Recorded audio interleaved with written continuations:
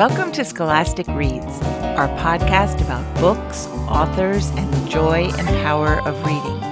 I'm your host, Suzanne McCabe, editor-at-large at Scholastic. Thank you for joining us.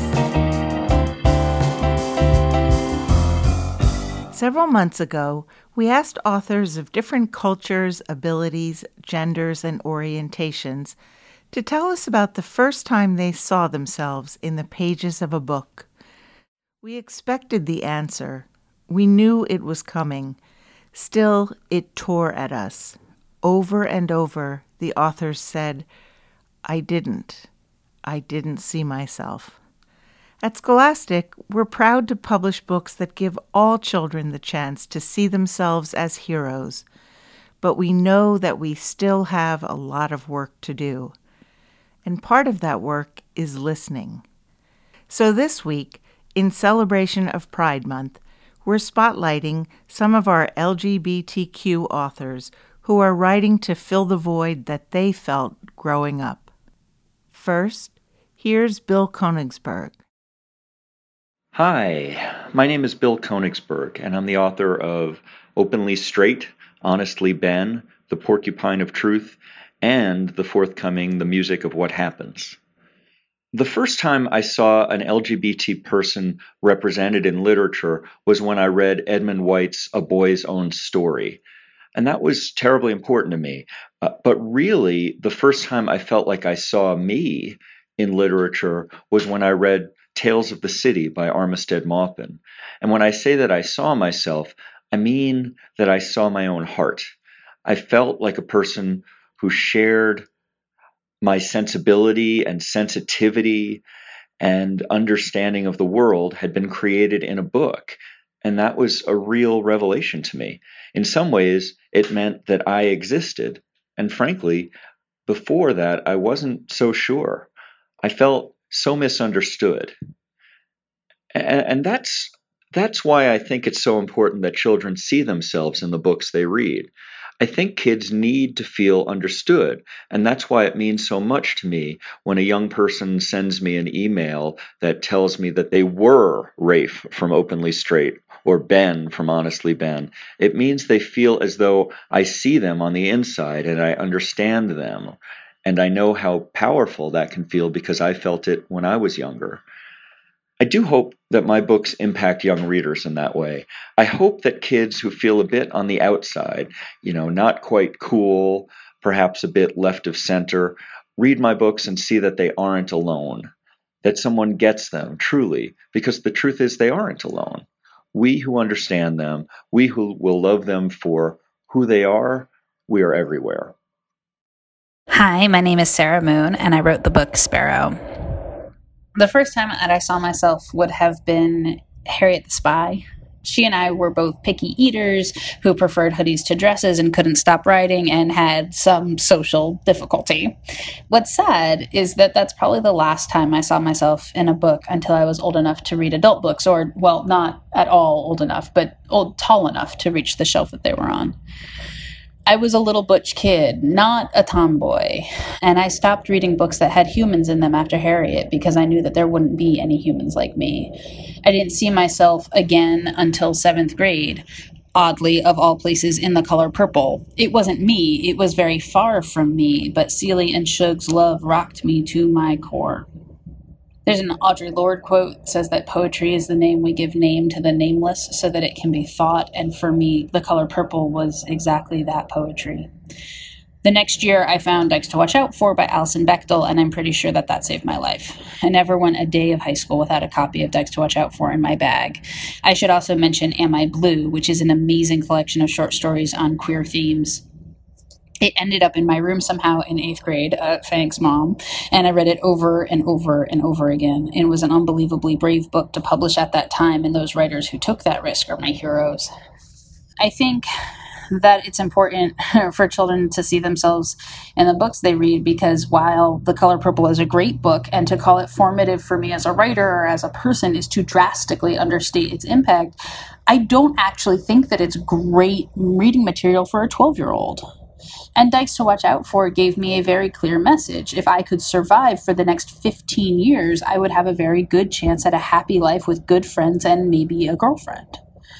And the hope that that gave me is hard for me to express, the hope of a happy adulthood.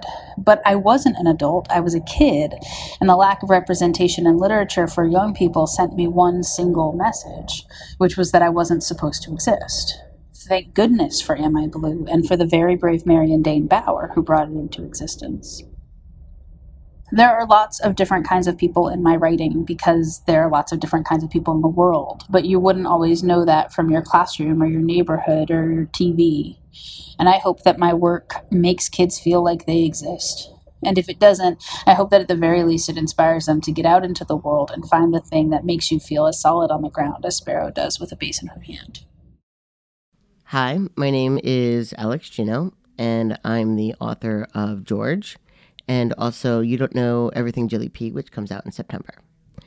I connected with a lot of characters in books, especially the ones who didn't feel part of their world, like in the Phantom Tollbooth, for example. But the first time that I feel like I saw myself in a book, my gender in a book, was when I was 19. That was Gender Outlaws, Men, Women, and the Rest of Us, by Kate Pornstein. And I looked at it and I said, there's a rest of us, because I knew that neither box was working very well, but everyone I talked to seemed to think that there were only the two boxes. Every book I looked at seemed to think there were only the two boxes. I was starting to move into what was then LGBT activism, and all of them were excited about which of the two boxes they were interested in. So that was the first time that I really saw myself in a book, and that was why it was important for me to write a book that had a trans character who knew who she was so young, because not everyone knows that young. Not everyone needs to know that young. There's nothing more valid in knowing that young. But for those who do know, it's really important to be believed. When we see something that we connect with in a book, first of all, it's a way of feeling real. It's a way of knowing that I'm not just making this up, that I am part of humanity and I'm not just this, because I still have this little bit of me that feels like, okay, there's people over here and then there's me. And I know we are all individuals in a Kantian mass of figuring out who we are. But if I had seen myself, if I had seen folks who were doing gender in different ways younger, I would have been able to go to someone and go, no, really, it's in print. Like, it's not just me making it up. It's real. And so it's important to have that tool of, even if people are telling you what you're doing is wrong, like, no, really, there's a book about it. Like, it's a real thing. So that comes right around to the question of, so why'd I write George? Because we need tools. And I don't want other kids having to wait till they're 19 or maybe 30 or whatever, or even, 15 when you start hitting YA to find characters that they can connect with. Hi, my name is Cody Keplinger, and I am the author of several books for middle grade and YA readers, including Run and The Swift Boys and Me. When I look back on the stories that I loved growing up, they were often fantasy stories or stories with romance. And the protagonists in them, the women, were typically straight and thin and able-bodied. And as a queer, chubby, blind girl, I didn't feel like I got to be the hero in these stories. I didn't get to be the girl who saved the world in a fantasy story. I didn't get to be a character in a romance, if that makes sense. And of course, I could tell the difference between reality and fiction, don't get me wrong. But at the same time, I do think that not seeing myself in these kind of roles in fiction contributed to some of my internalized ableism. which is something I don't think I fully understood until much later and didn't start unpacking until the last few years. So I think that over time, I really hope that we, as people who work in publishing, start making it so that our stories reflect a much broader spectrum of people, so that kids growing up who don't identify with the characters that are out there right now will find characters that do reflect them, will feel like they do get to be the hero in these kind of stories, that they do get to be a main character as opposed to just someone in the background or a villain or a victim. My name is Will Walton, and I'm the author of I Felt a Funeral in My Brain. The first time I ever saw myself represented in literature, it was in Martin Wilson's novel, What They Always Tell Us. It was my first time meeting a character who was in the South, who was in high school, and who was coming into his identity of queerness. He was somewhat introverted like I am, and we did a lot of the same activities. He played tennis. His family, the way they were depicted, really resonated with me. I got to see him develop within the context of his Southern family. It just reminded me of my own family, and I was familiar with their customs and everything. I think it's so important that children see themselves in literature, because to see yourself in a book is to see yourself inside a future.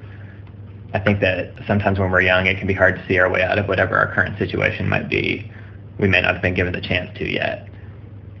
When we see ourselves in a character, we recognize that character's life as part of a trajectory. It's this whole thing, and it has highs and lows, but importantly, it will go on.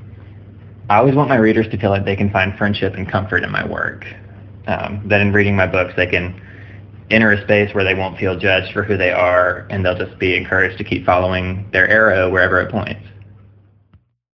Hi, I'm Jessica Verdi, and my latest book is called And She Was. The first time I saw myself represented in literature, now that's a tricky question. I identify as bisexual or pansexual, probably is the more accurate term there. However, I haven't necessarily seen that part of myself represented in literature exactly the way I identify. It is so important that children, and people of all ages, truly, but especially children, see themselves in books. That is something that we all deserve.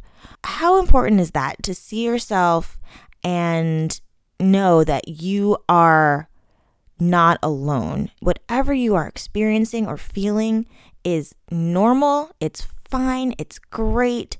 There are other people out there like you, and look at how they're doing, and hey, this is okay.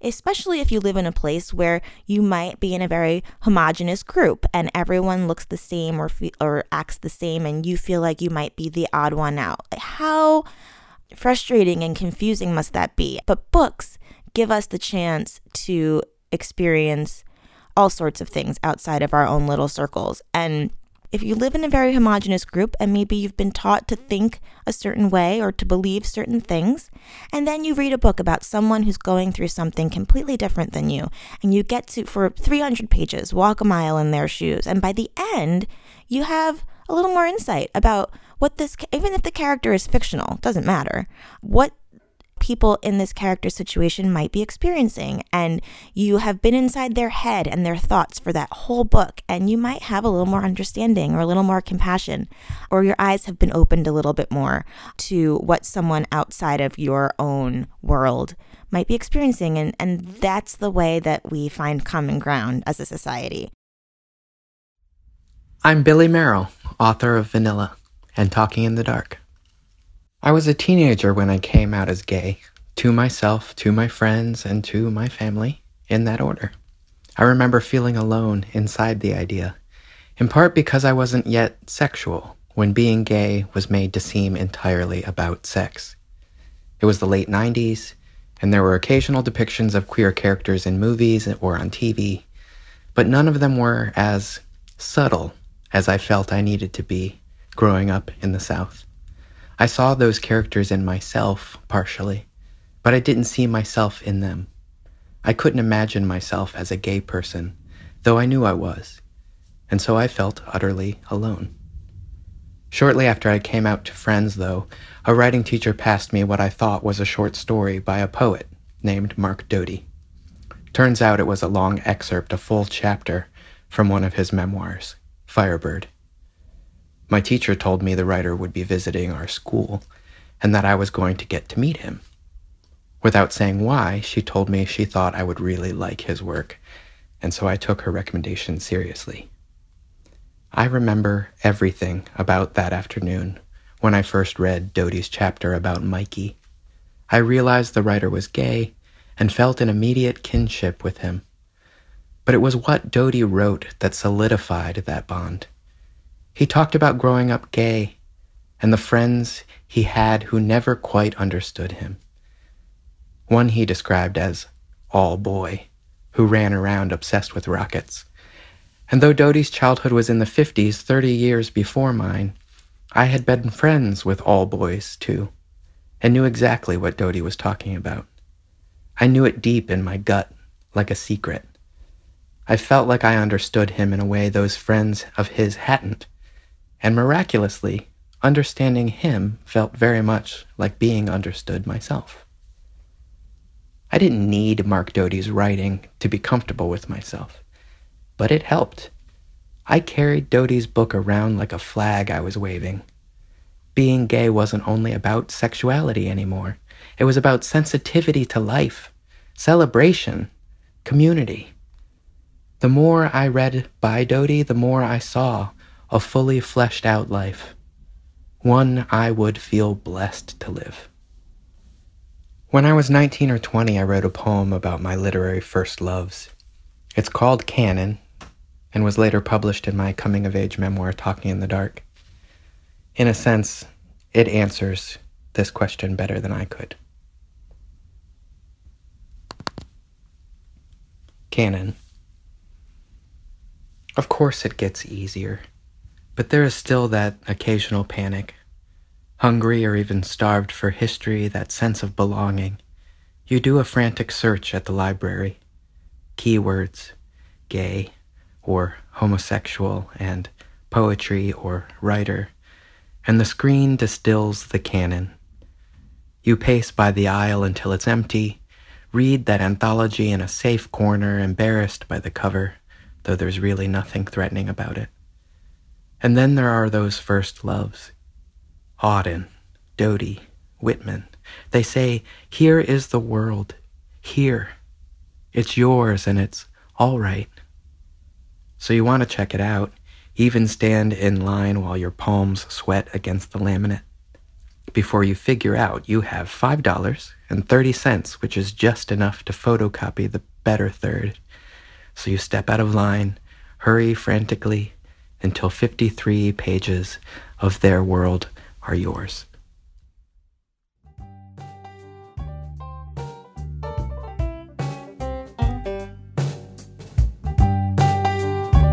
Thanks so much to our authors for participating in this episode, and thank you for listening. To learn more about the authors featured here, check the show notes or go to scholasticreads.com. Don't miss an episode of Scholastic Reads. Find us in your favorite podcast app and subscribe, and every episode will automatically be delivered to your phone. Special thanks to producer Emily Morrow, sound engineers Chris Johnson and Daniel Jordan, and music composer Lucas Elliott Eberl. I'm Suzanne McCabe. We look forward to sharing more Scholastic Reads next time.